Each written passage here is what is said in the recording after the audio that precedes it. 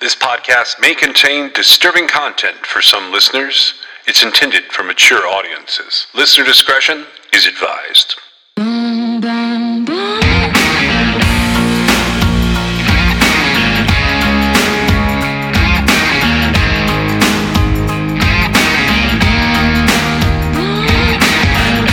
This is True Crime XS.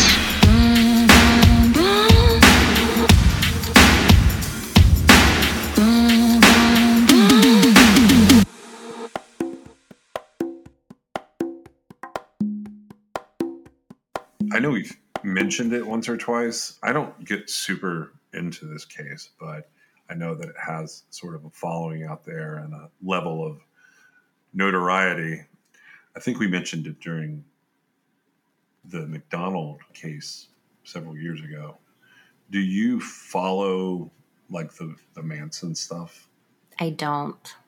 Yeah, I was wondering about that. It popped up in my crime feed, and I know everyone is going to be talking about it. And I honestly have very little to say about it. But Leslie Van Houten has officially been paroled.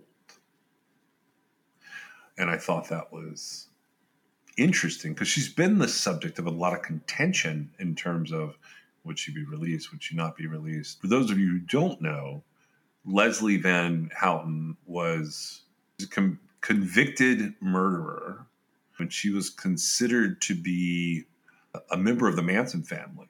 At the time, she would have been known as Lulu, but she was one of the people arrested and charged in relation to the killings of Leno and Rosemary LaBianca. She was convicted and she was sentenced to death, but there was a ruling from the California Supreme Court in 1972 related to the death penalty, not specifically her case, the People versus Anderson. And that ruling resulted in her death sentence becoming a commuted sentence to life in prison. And then her conviction was overturned in 1976, and an appellate court decision granted her a retrial. The second trial that she had ended with a deadlock jury, so it was considered a mistrial. And then in 1978, she was tried a third time on multiple counts, and she was convicted of 2 counts of murder and 1 count of conspiracy. And she was sentenced to this really weird sentence of 7 years to life in prison. So it wasn't anything like life without parole. It was really just this sort of forever living in sort of a purgatory where she was eligible for parole after a certain amount of time, but not necessarily going to get parole. Right. It was a situation where her culpability was, it wasn't as great as, some of the other people involved. Right. And I feel like, I can't really remember, but I think she may have confessed to what she did. And I don't know that it really amounted to her actually personally, physically murdering somebody, but she was there and that was their intent, right? But I think that that's kind of how that skewed a little bit. Yeah, there are a couple of sets of murders attributed to the Manson family. If I get into all of that, we're going to go down this long rabbit hole. So I'm just going to focus on the LaBianca murders. August 9th, 1969, with Tex Watson, Patricia Krenwinkel, Lindy Kasabian, Susan Atkins, Clem Grogan, and Charles Manson, they went to the house of Rosemary and Leno LaBianca. Manson goes into the house with Tex Watson, and that leaves Atkins, Grogan, and Kasabian outside. But Krenwinkel, Van Houten, which is the person we're talking about, and Tex, they go in, and Tex Watson is the murderer of Leno and Rosemary LaBianca. He supposedly, there was this other thing that happened where Manson and Watson send others over to the wrong house, and there's this whole thing that happens, and that's sort of irrelevant to Leslie Van Houten's case. But Leslie Van Houten and another woman held down Rosemary LaBianca as Tex Watson stabbed Leno. So they're holding Rosemary down so she can't help Leno. Leno gets stabbed, and then Tex comes over and he stabs Rosemary, and he gives Leslie a knife and orders her to stab the woman. So she is basically stabbing a dying woman 13 or 14 times. And then Patricia Krenwinkel, who also gets involved in this, and they are stabbing on her as well. So in 1971, she did testify that she took one of the knives, and then Patricia took one of the knives, and they were actively involved in the last part of Rosemarie LaBianca's murder.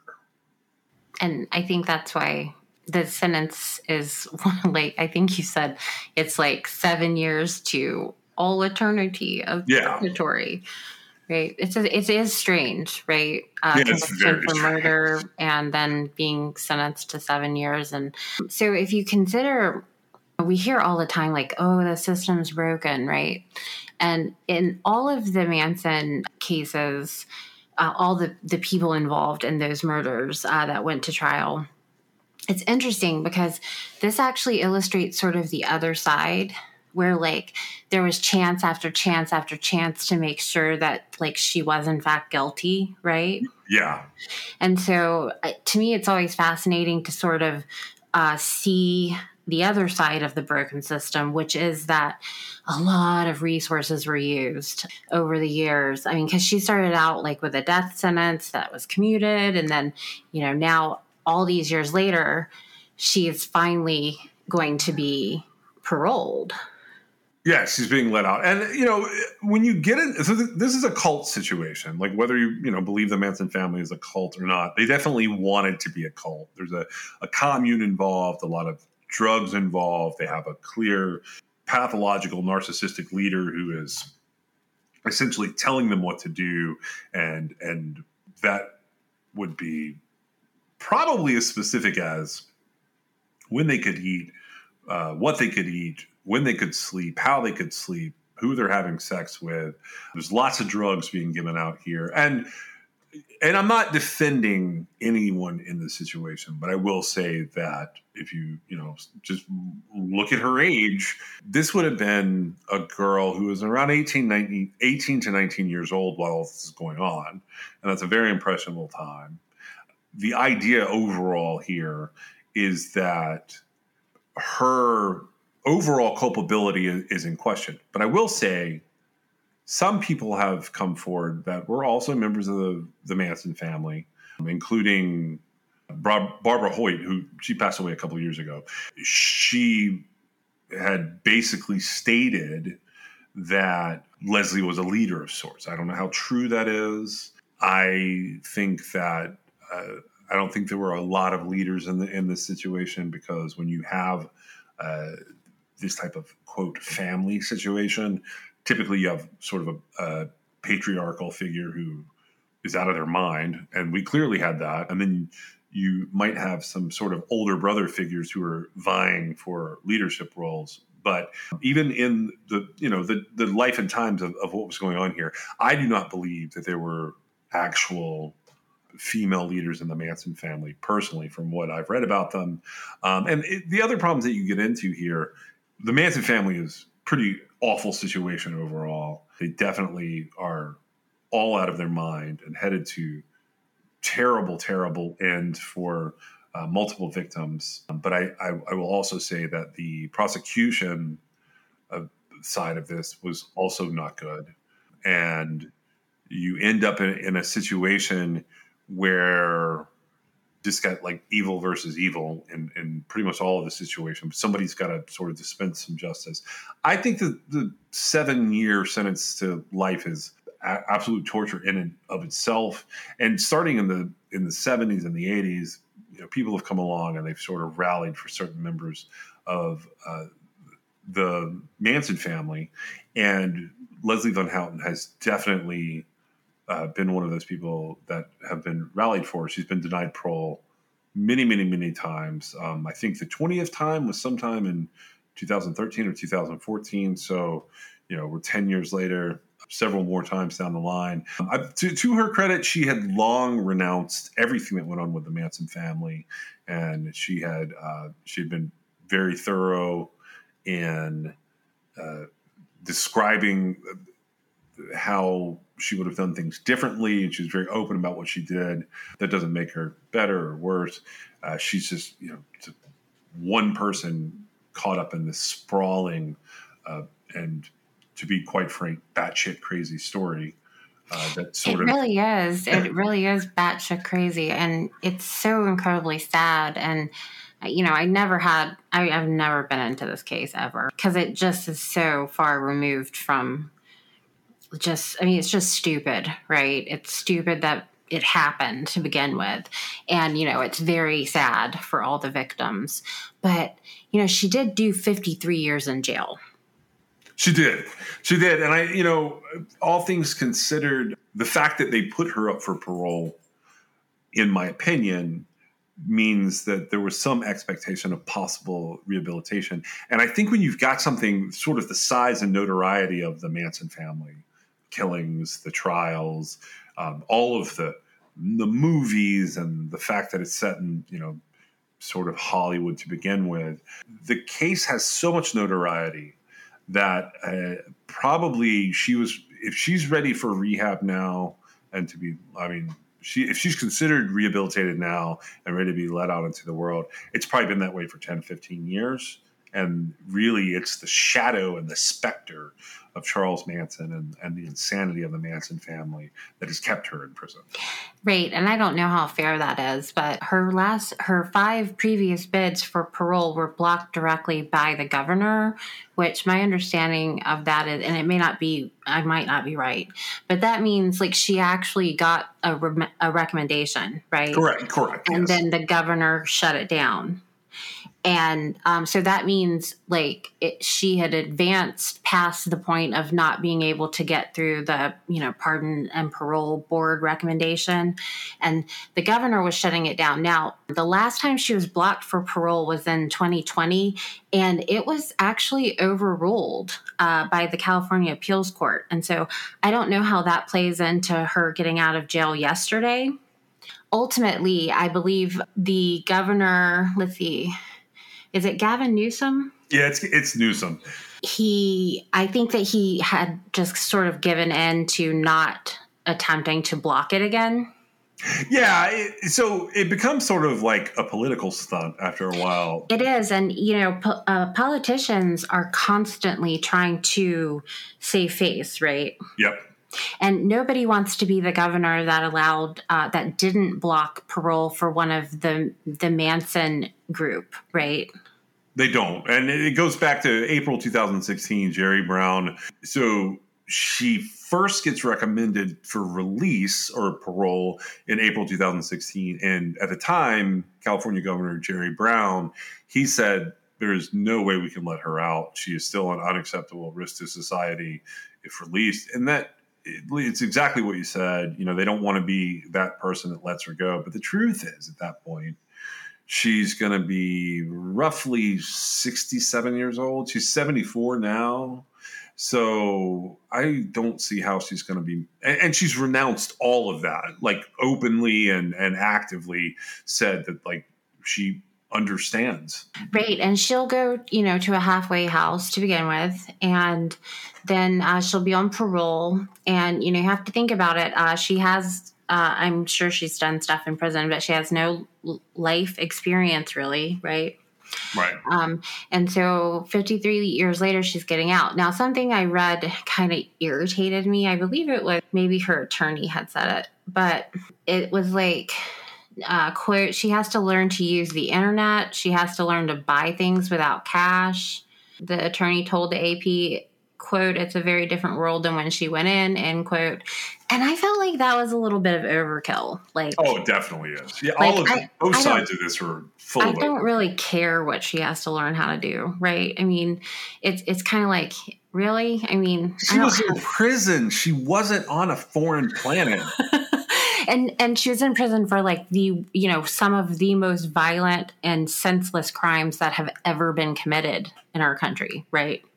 Because the murders that occurred by Charles Manson's family or whatever, they were so ridiculous. All of it was ridiculous. And it's one of those things that, I mean, without there actually being people dying, I would just roll my eyes at it, right? Yeah. Because it was just so stupid.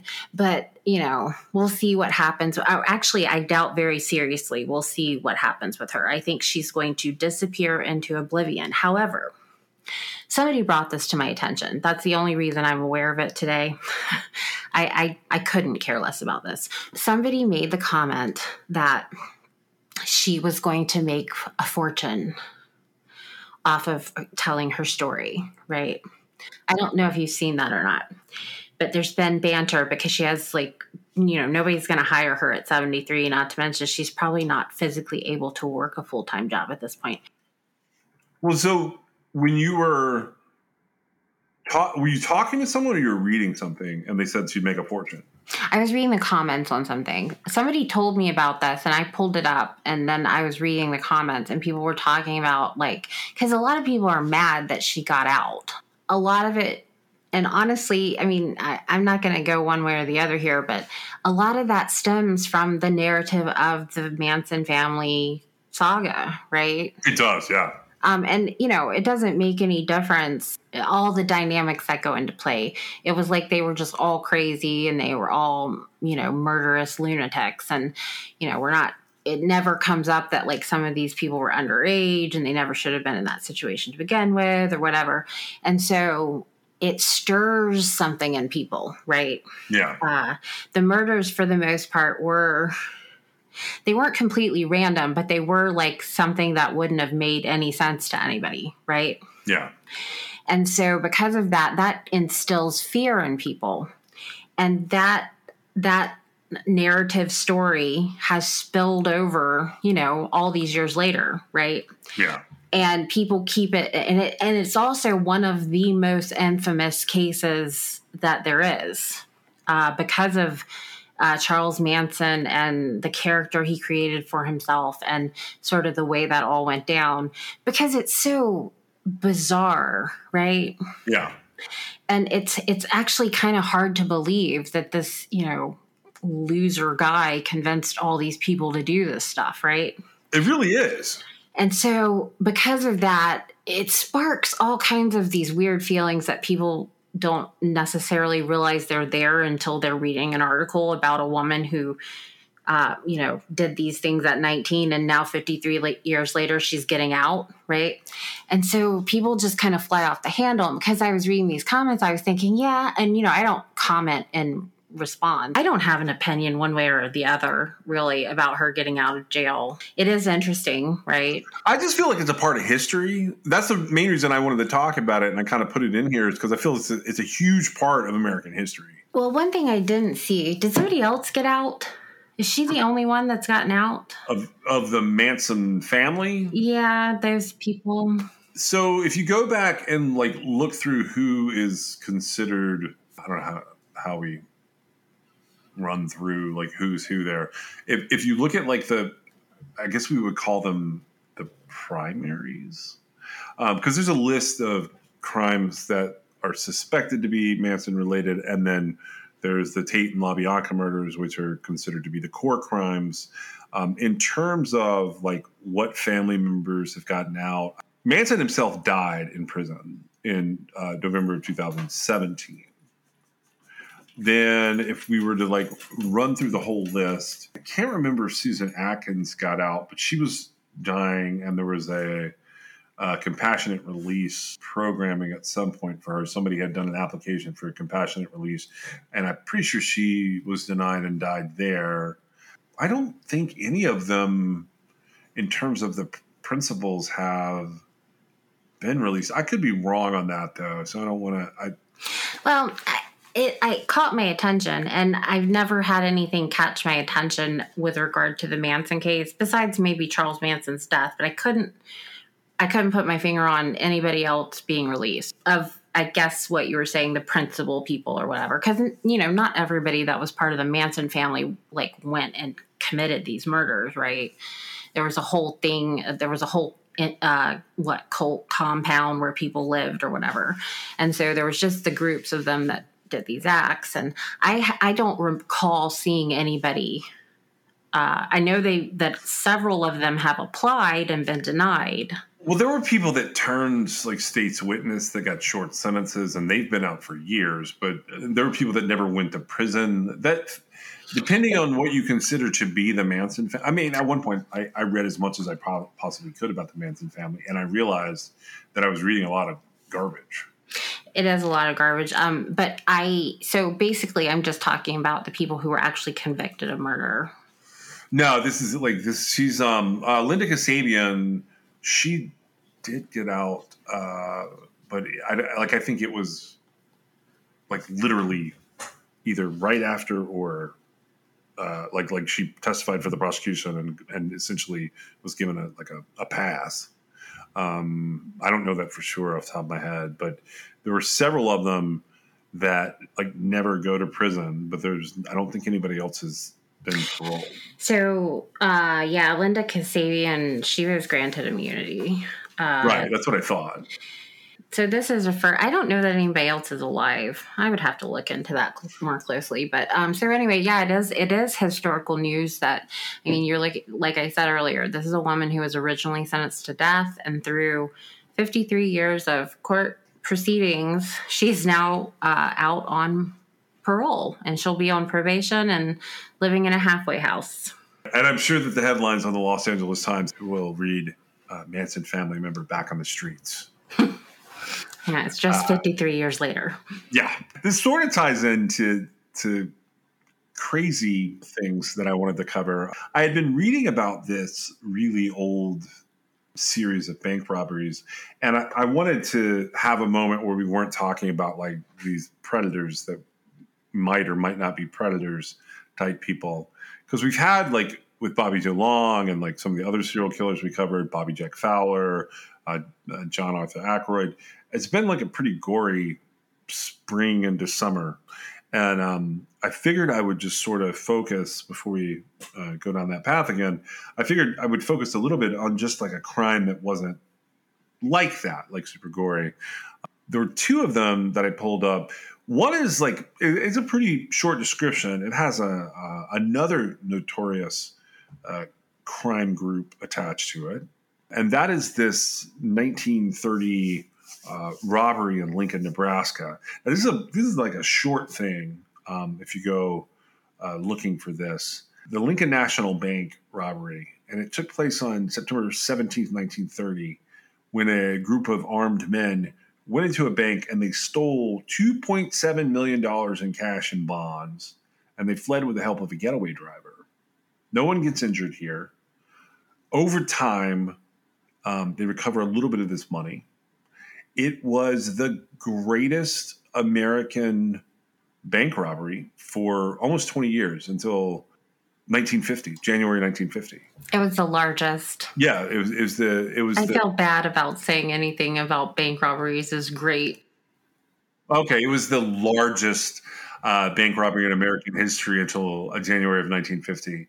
So the way that this goes down is a stolen Buick Master 6 sedan, which is a pretty amazing car that was produced from in the 1925 to 1928 with Iowa license plate. It stopped at 10:02 a.m. on September 17, 1930, in front of the Lincoln National Bank and Trust Company building, located at the intersection of 12th and O Streets in downtown Lincoln. 5 men dressed in dark business suits get out of the car. They leave a driver in the car, and the engine is running. One man acts as a lookout outside of the bank, and the other 4 men go inside. One is just inside the front door, and 3 men conduct a robbery. All of them are armed, and none of them are wearing masks or disguises. The robbers forced the people inside the bank to lay down on the floor. One collected people downstairs in the bank and then moved them at gunpoint to the main floor. The robbers then arranged to speak to Assistant Cashier H.E. Lineberger. And somehow, with some seemingly insider knowledge, the reason for the demand to speak to him was that he was the only one who could open the bank vault door. Lineberger was not there, but it was discovered that the vault's door's time lock had not been set correctly. which allowed them to access the vault. The men collected cash, silver, and securities from the vault and from bank teller cages, and they put it into pillowcases.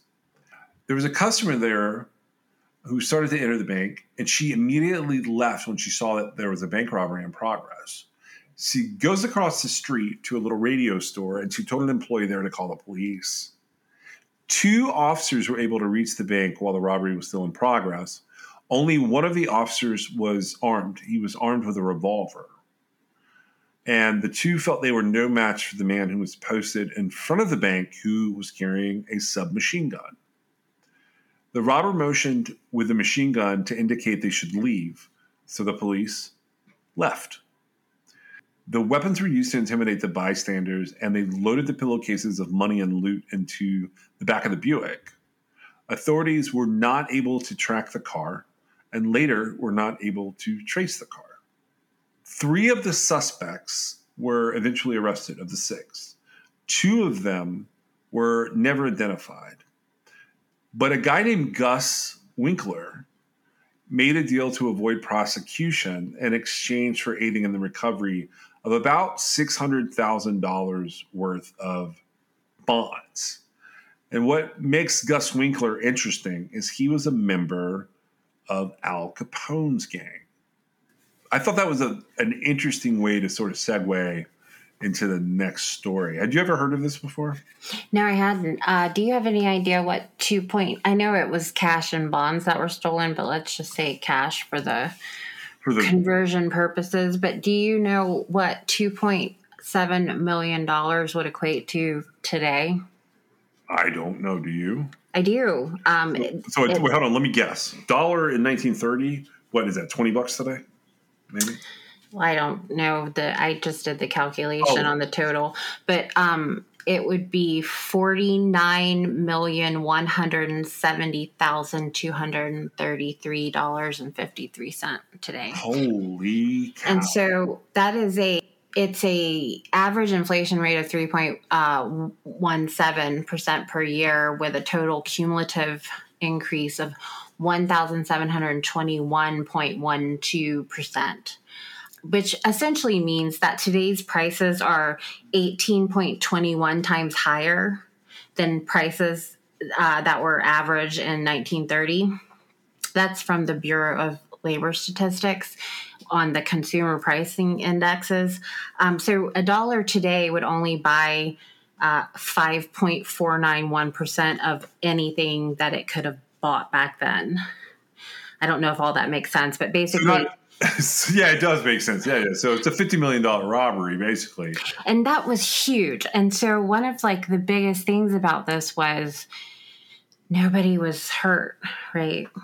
Yeah, nobody was hurt in this one. So this is a Nebraska robbery. That's a long time ago, if you think about it. That's a very, very... In 7 years, it'll be 100 years ago. Right. And that's what I was thinking. In 2030, it'll be 100 years old. And to me, I don't always process things like, a $2.7 million robbery happening in 1930. It seems just bizarre to me that could have occurred. But it did, clearly. Yeah, so this is, I'll throw out there that, I guess I was off. It's not $20. You said it's 18 and something per, each dollar. From 1930 is worth about $18.21. Is that what you said? $18.21. No, that is so. Anytime you're in a conversation and you say, if I had, $2.7 million in 1930, that would be worth $49 million today. It's going off of the price increase, and so today's prices are 18.21 times higher. Today than they were in 1930. And really that's all those numbers are based off of. Because if you had $2.7 million in cash under your bed in 1930 and you pulled that out today, it would still just be $2.7 million in cash, right? It's about the buying power, which you can buy so much. So for every dollar, or let's say for every $100 that you had to spend in 1930, you would only be able to purchase something that is roughly $5.49 today. Got it. Okay. I can't help but wonder, 'cause so that's going to be like a year after essentially the Great Depression starts. The stock market crashes in 1929. And that money just went poof. Huh. I mean, they got it back. They got $600,000 in bonds back, but the rest of it was gone. And two people got completely away with it? I think it's actually two are never identified, like, at all. But Gus Winkler and three other suspects end up getting arrested. I don't actually know what happened to them. I pulled it up on the Lincoln Journal-Star, and they had a little more information about it. Do you want to know a little more about it? Or Yeah, sure. the people that were arrested were Tommy O'Connor and Howard Lee. They ended up convicted and sentenced. Jack Britt, he gets tried twice, but he's never convicted. Gus Winkler, he had done a deal with the county attorney at the time, a guy named Max Towle. He was the prosecutor. And he arranges for $600,000 in bearer bonds to be essentially recovered. The next year, Winkler ends up getting murdered in Chicago in a gangland slang. But the final two robbers they're never identified. Doesn't that make you wonder, because of at least Gus's association with Al Capone? Doesn't it make you wonder if the people who were convicted like really did the crime, or if they were just taking the fall? It did. I had been reading about some other stuff in Nebraska, and I do wonder if that was not a complete setup and maybe they weren't related to it at all. But it seems like they would have been able to at least trace some of the cash, right? Which we don't have any idea if they really did or not, right? I'm under the distinct impression that, especially after the timing here with the Great Depression starting in 1929, that cash probably could have disappeared in a multitude of levels of law enforcement's hands. Let's be honest. If you've got a gangster that's really involved here, related to Capone or in his organization, that money was gone the minute it left the door. Like, as far as how it was going to be laundered, they probably had a plan for that.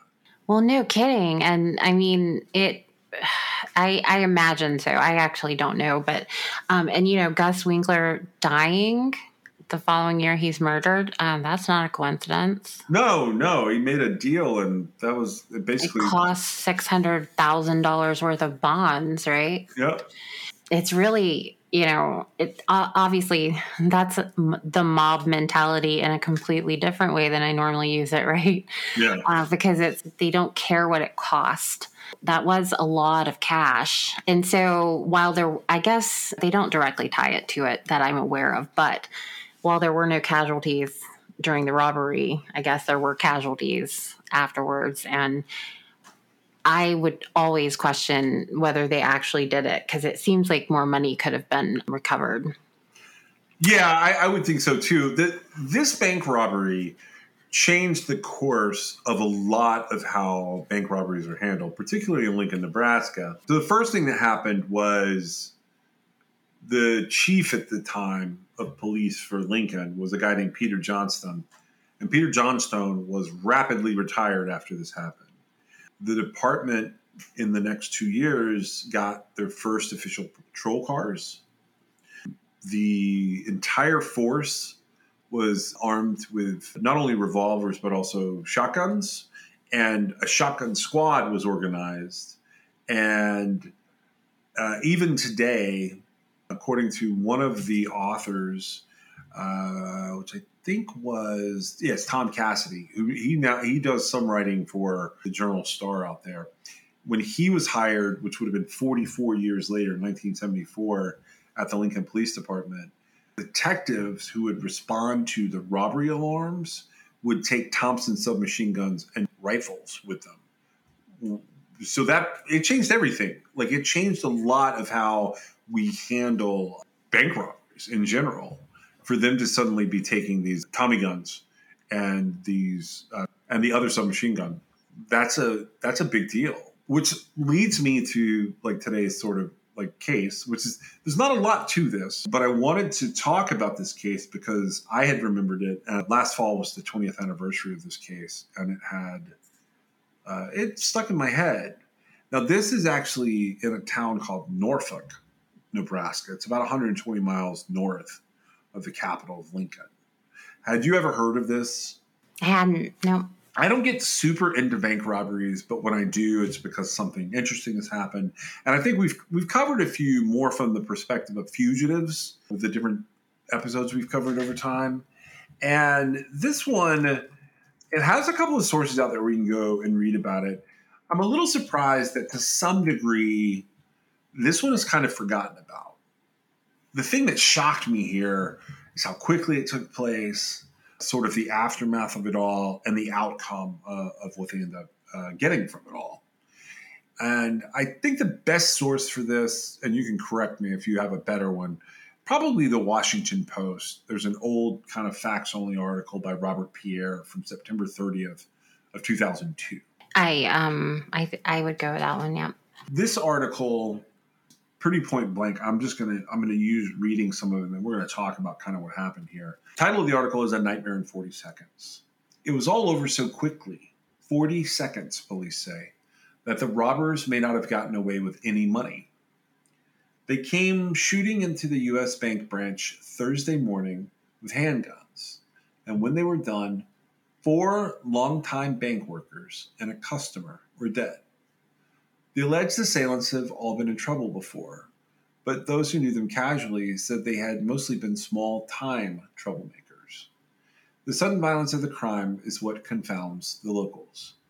And because some of the suspects are Hispanic, some within that community are worried that everyone will have to pay for the actions of a few. To the white community, please accept our profound condolences and sorrows, said Abraham Montalvo Sr. during a healing service held a night after the shootings. This community, under no circumstances, would never justify such a horrible act. Norfolk is a town of 23,500 people. Now it will be linked with the nation's deadliest bank robbery in more than a decade. There's a lot of disbelief, said Lauren Kellen, 33, as he visited the site of the shootings. You live in a small town and you don't think this could happen. You think Omaha, Chicago, anywhere but here. The violence didn't stop with the bank shootings. On Friday, authorities said State Trooper Mark Zach shot and killed himself with his service revolver, apparently because he believed he could have prevented the shootings. A week earlier, he had stopped one of the suspects and found a gun.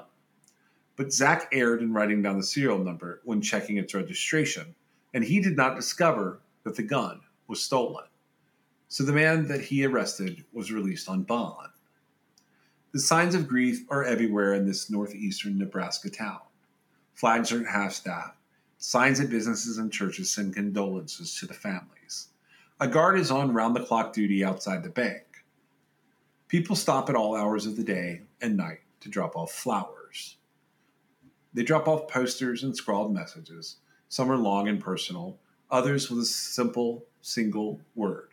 Sorry, said one note card.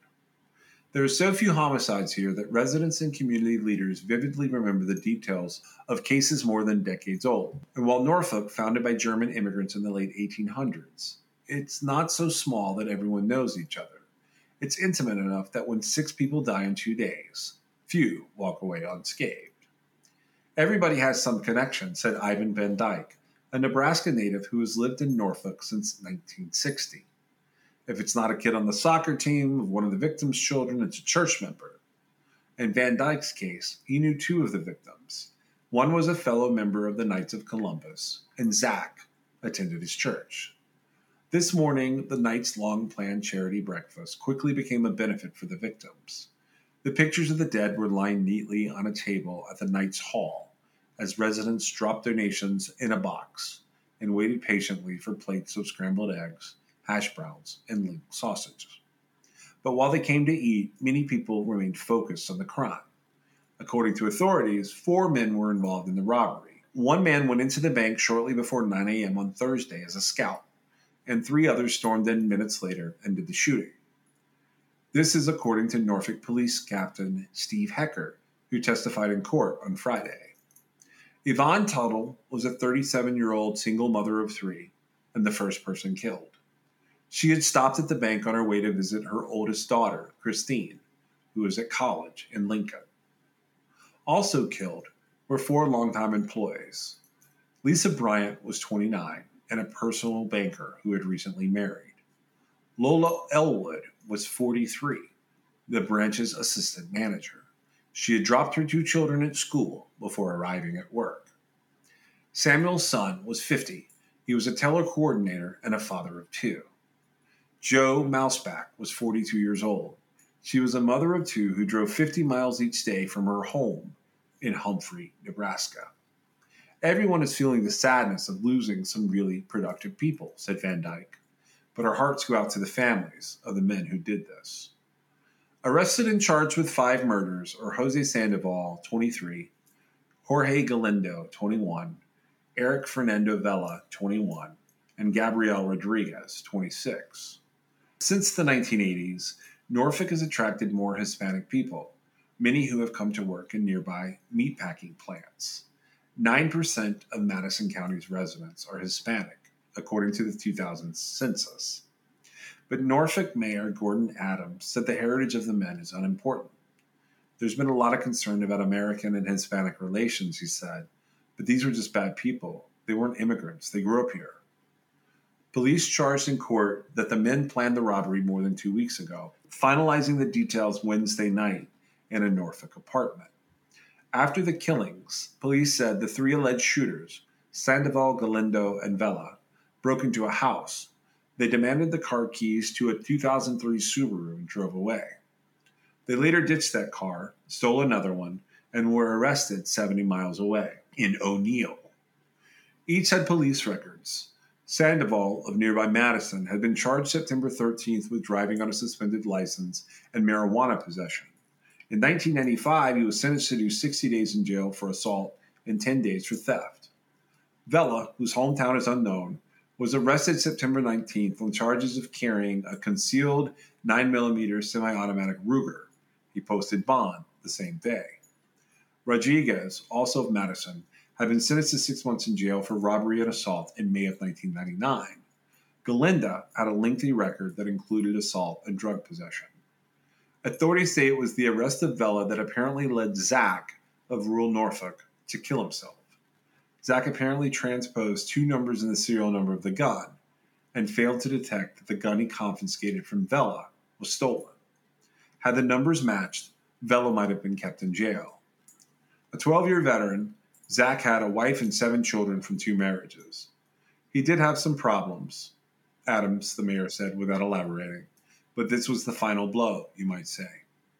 Kevin Penner, 23, went to elementary school with 3 of the suspects. He didn't know them well, but said they had been in and out of trouble, mostly for minor infractions.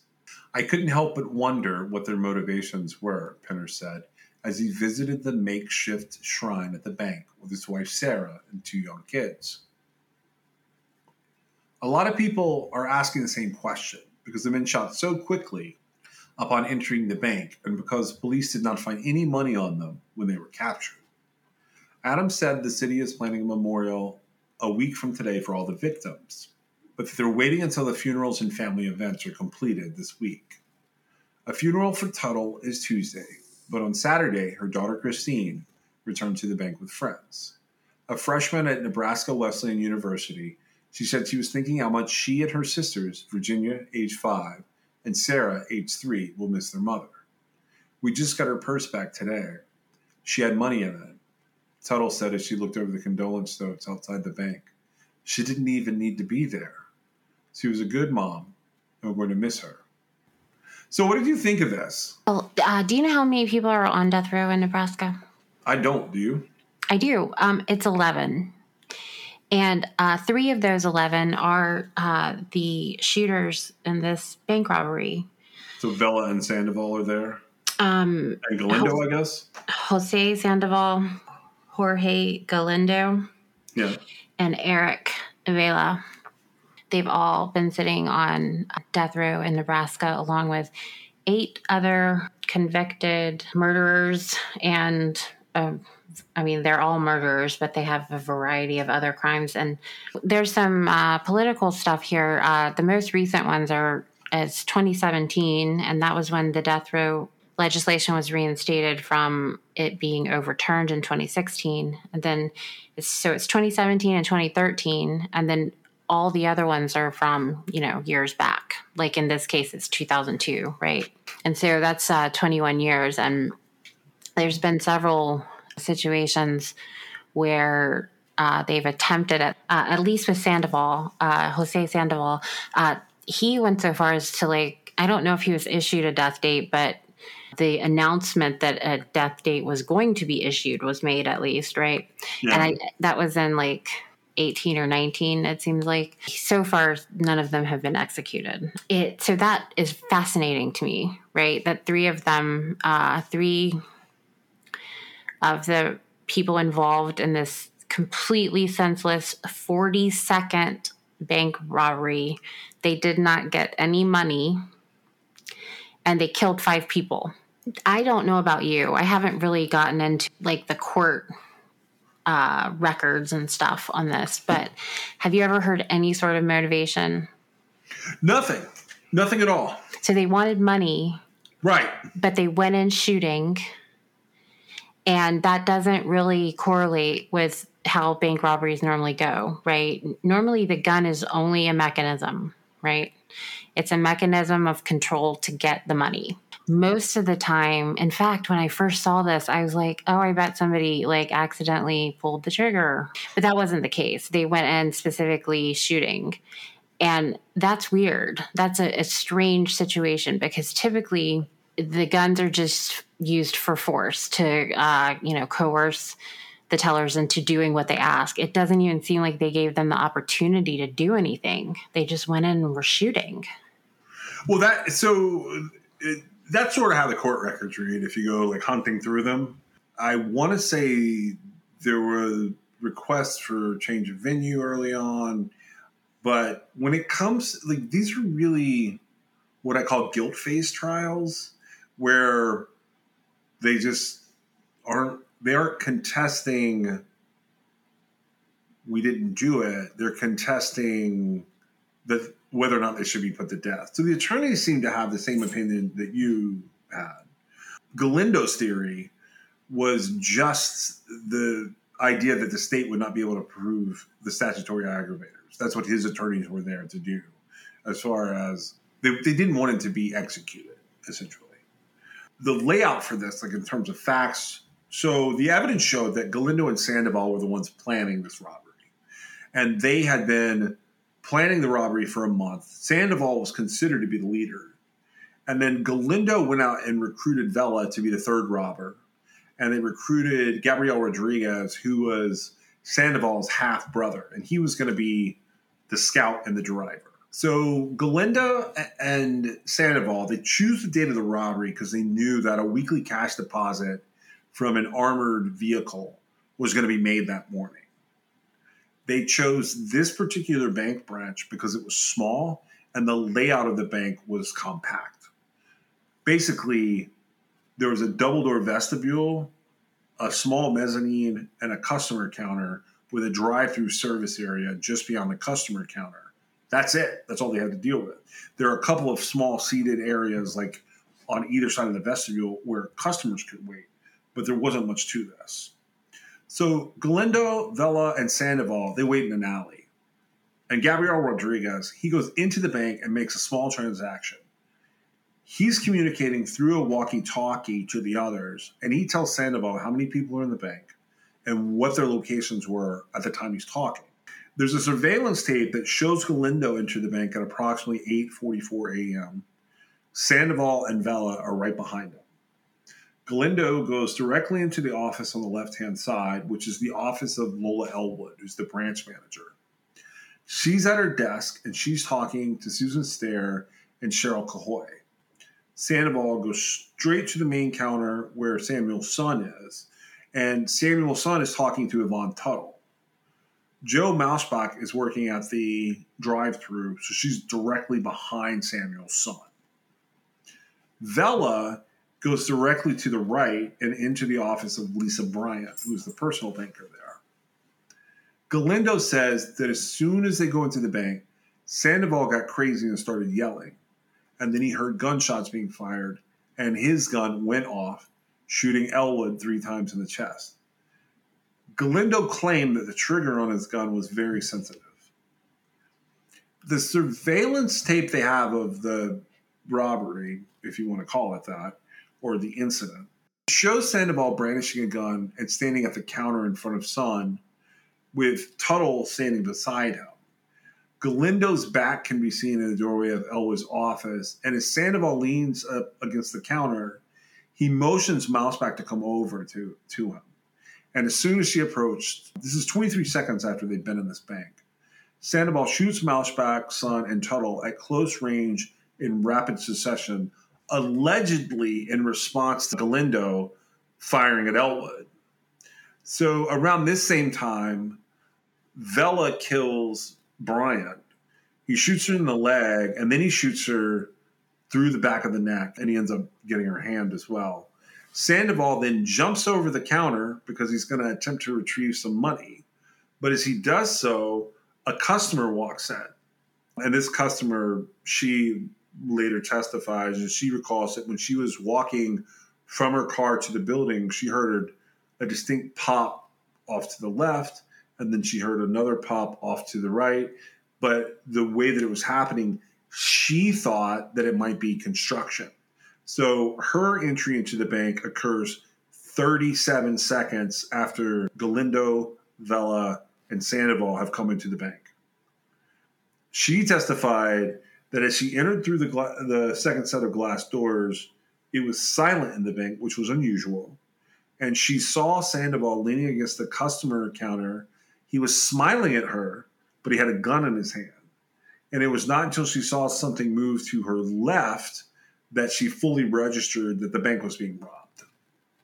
So she just turned around and walked away.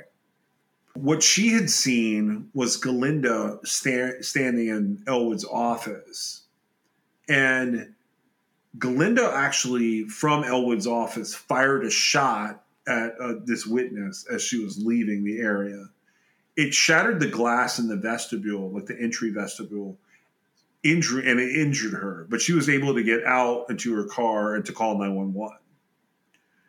One of the bullets that he fired at her traveled across the street and hit the fast food restaurant, like covering for their drive-through window.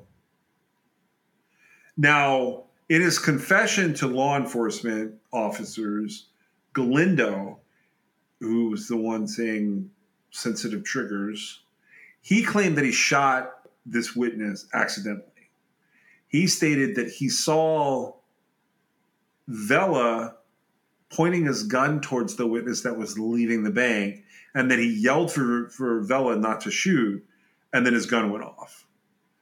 The evidence at trial tended to demonstrate that Galindo had shot at her at least twice, but it showed him standing in what's known as a Weaver stance, which is not consistent with an accidental discharge. Basically, he was standing with his feet apart and his gun out in front of him, like to get the best aim that he possibly could. So after this witness gets away, and this guy shoots the fast food restaurant, Sandoval jumps back over the counter where he had been behind the counter trying to get the money, and the three of them just run away. Galindo briefly looks back to where Cahoy and they're sitting, and their faces are hidden. They haven't been touched. He's considering in the video killing the last two witnesses, but somebody says, "Hurry up." And Cheryl Cahoy said that she heard one of them say, "Hurry up," and they leave. So Galindo, Vela, and Sandoval flee on foot because once the gunshot started, Rodriguez pieced out. And the two witnesses that were left, they were actually sitting and talking with the bank manager, right? Yeah, they were in the office of Lola Elwood.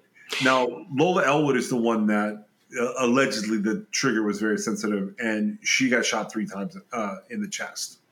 Right. And so I actually hadn't read that account. That's actually sort of what I pictured happening. Well, that's why I was saying this, because it times perfectly with what you... Now, I don't know about what kind of stance did you say he was in, where it didn't seem like he the gun was accidentally going off at the lady that left? So the Weaver stance. Yes, the Weaver stance is when I don't know. It's created by a deputy named Weaver sometime in the 50s. I don't use it well because I'm left-handed with guns. But the first component is 2 hands. So your shooting hand is holding the handgun, and then you wrap the support hand around your shooting hand. You extend your arms out in front of you, and you slightly bend your elbows, and then you put your feet in a matching or an opposing, like, boxer stance, depending on how you're shooting. So for me, are you picturing what I'm talking about? Yeah. Okay, so he was standing there bracing to pull the trigger on the gun. Wait, but he was standing there like a bank robber would be standing there. Well, I don't know. It may be overthought. Yes, the idea that this guy actually knows what a Weaver stance is and using it may be overthought. Because so here's what when you just read that account of it, this is what I immediately pictured, which is what I pictured to begin with until I read what I read. I was always confused about the 2 ladies that were in the office with the bank manager, right? Because they survived. But so if he truly did accidentally shoot her because because he was making a demand, or I don't know like what the dialogue was or if there was any dialogue, but if he because the succession of things that happen, some of it is on camera, but for the most part, it's not, right? Just a few things are caught. Yeah. It's a really small space. And what I just read is sort of, it's not that everything is caught on camera. There's glimpses of it that sort of confirm the eyewitness account. Right. And then, of course, I believe it was Galinda actually pled guilty, right?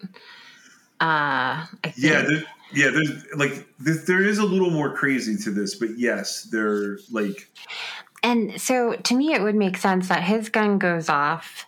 He shoots initially, and then the other guys, focusing on what their plan was, they immediately shoot the people right in front of them, right? Because it was a literally hair trigger response, right? Now, that's how I see shootings and bank robberies happening. It's literally the fact that you're standing there with a gun and something occurs and you pull the trigger and you happen to have the gun pointed at the person. Now, I'm not saying they're not responsible for it, because they absolutely are. But I'm saying, like, even in the moment, the intent, like, they didn't care if they killed anybody, but they didn't even accomplish the objective of why they went in there. And they had done recon. Okay. And they had set up recon to figure things out, to make the, biggest take that they could from this bank. And then they had set the driver to go in and scope out the area, like, just right before they were to go in and rob it. Right. And that makes so much more sense to me. He accidentally pulled the trigger and his gun went off, causing this sort of chain reaction. Because why didn't he shoot the other 2 girls? I don't know. I think it was going so badly. These guys are not geniuses, and they are in deep at the time that all of this is going on. I'm gonna go into the next part here, and it might answer some of your question. We're going to switch over to a Norfolk Daily News article, and I'm going to tie this all together for you and get your thoughts on this. This is actually from July 22nd, 2008, by a woman named Tricia Schultz, and it ties a couple of these guys into something else. I will say who did what here in this group, I feel like is disputed by some of the aspects of this case. But here's what it says. This is out of Madison. The article is being written. Convicted U.S. bank killer Jose Sandoval has been sentenced for his involvement in 2 other Madison County murders. Sandoval is 28 at the time, so this is years after. This is 6 years after the bank robbery. Has been sitting on death row at the Tecumseh State Correctional Institution. He gets transferred to Madison County District Court Monday afternoon, so that's right before this July 22nd article pops out, where he was charged with 2 counts of first-degree murder in the deaths of Travis Lundell, 19, and Robert Pearson Jr., 23. Sandoval pleaded guilty and was sentenced to life in prison in an hour-long hearing before Judge Patrick Rogers. So that's like the fastest murder trial ever. Plea deal, whatever. Pearson had gone missing in January of 2002. So this is before the U.S. Bank robbery. Madison County Attorney Joe Smith said that his death was drug-related and that Pearson had been involved in the purchase of illegal drugs and he owed money. Although Smith said that Pearson's death was non-accidental, he did not disclose the manner and how he died. In July 2007, Sandoval contacted Smith's office and he took investigators to the rural location where Pearson's body was found.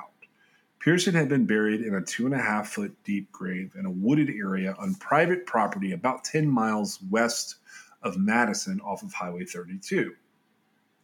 Now, the other case, Travis Lundell was reported missing in August of 2002, and his body ended up being found in 2003.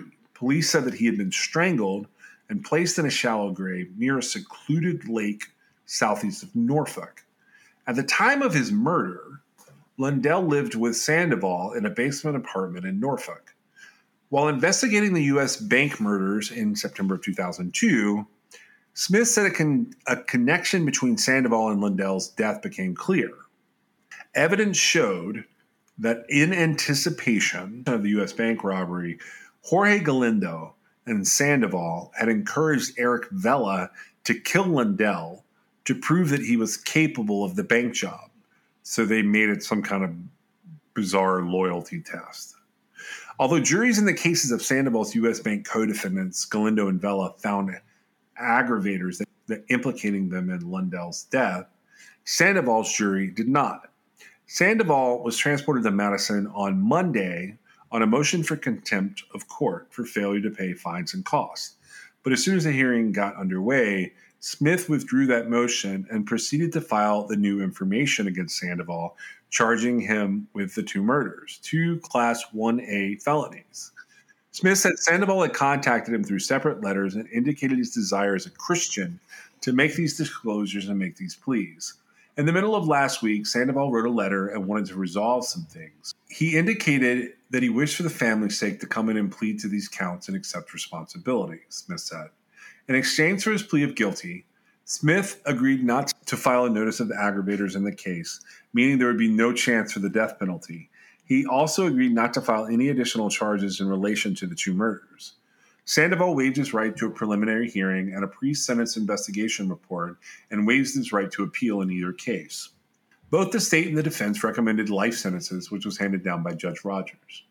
While Sandoval's conviction brings Lundell's case to a close, complete closure comes from the implementation of the death penalty, Smith said.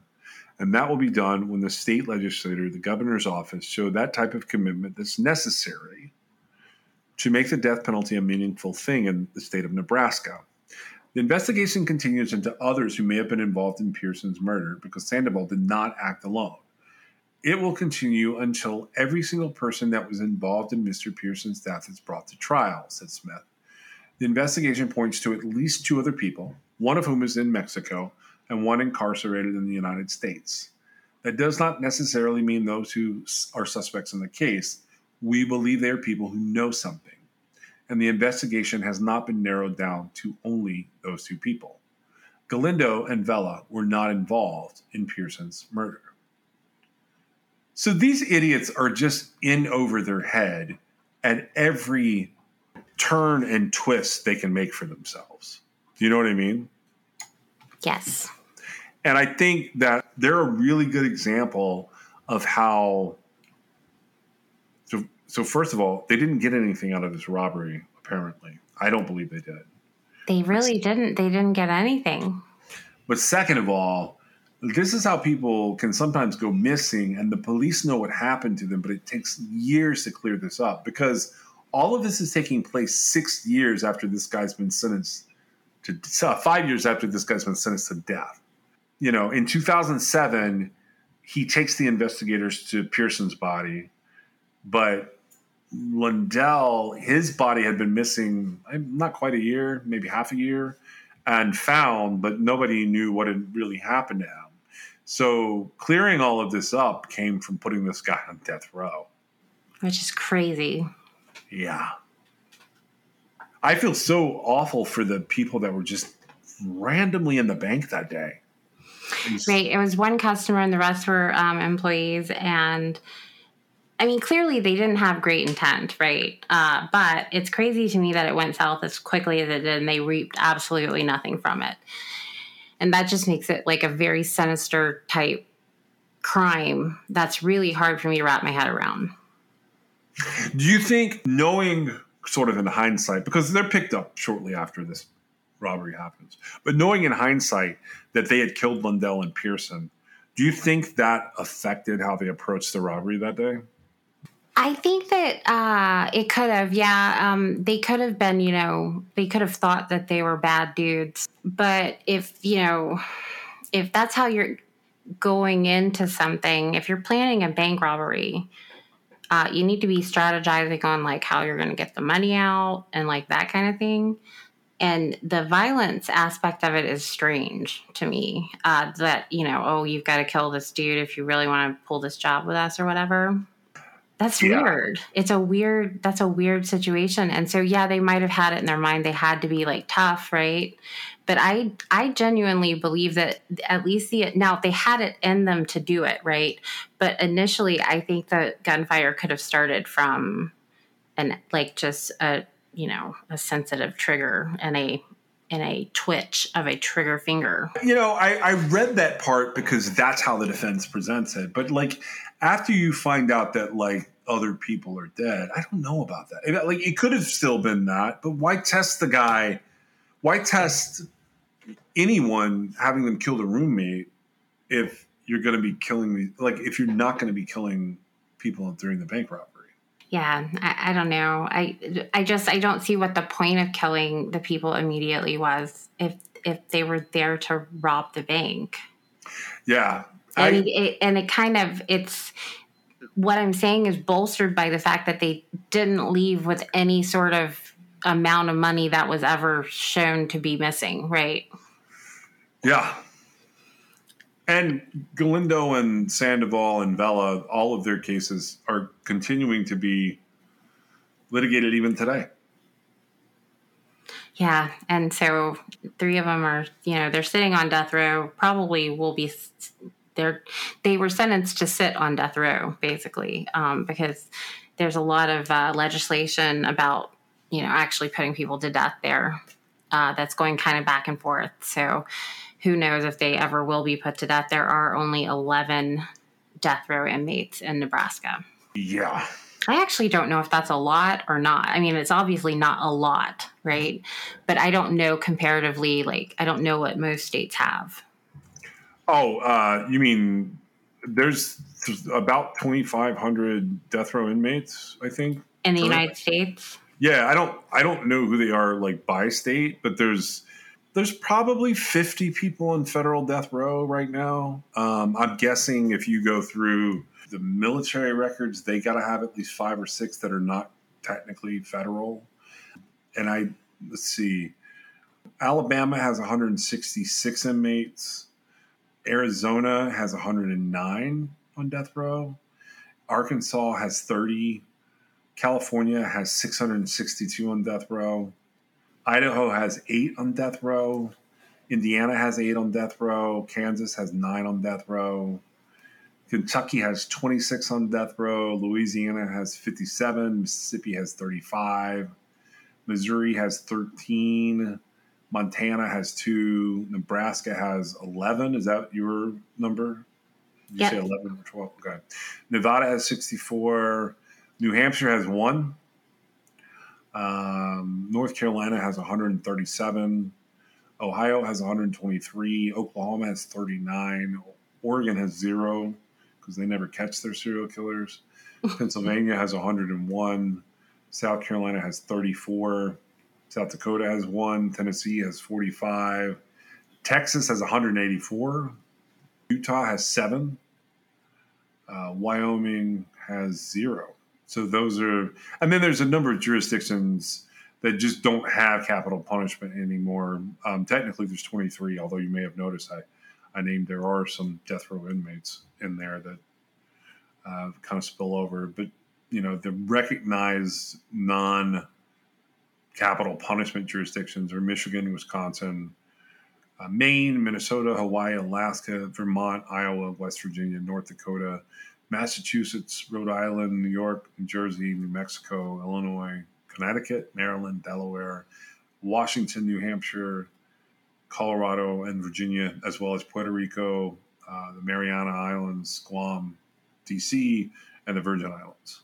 And regardless, there's not a whole lot of executions actually happening. So no, there's not at the moment. Occasionally, Florida gets a little crazy down there. Sometimes Texas, but I just wanted to cover this case because I thought it was interesting. So I had pulled this up. Do you got anything else to say on any of this? No, I feel like it's a very sad case.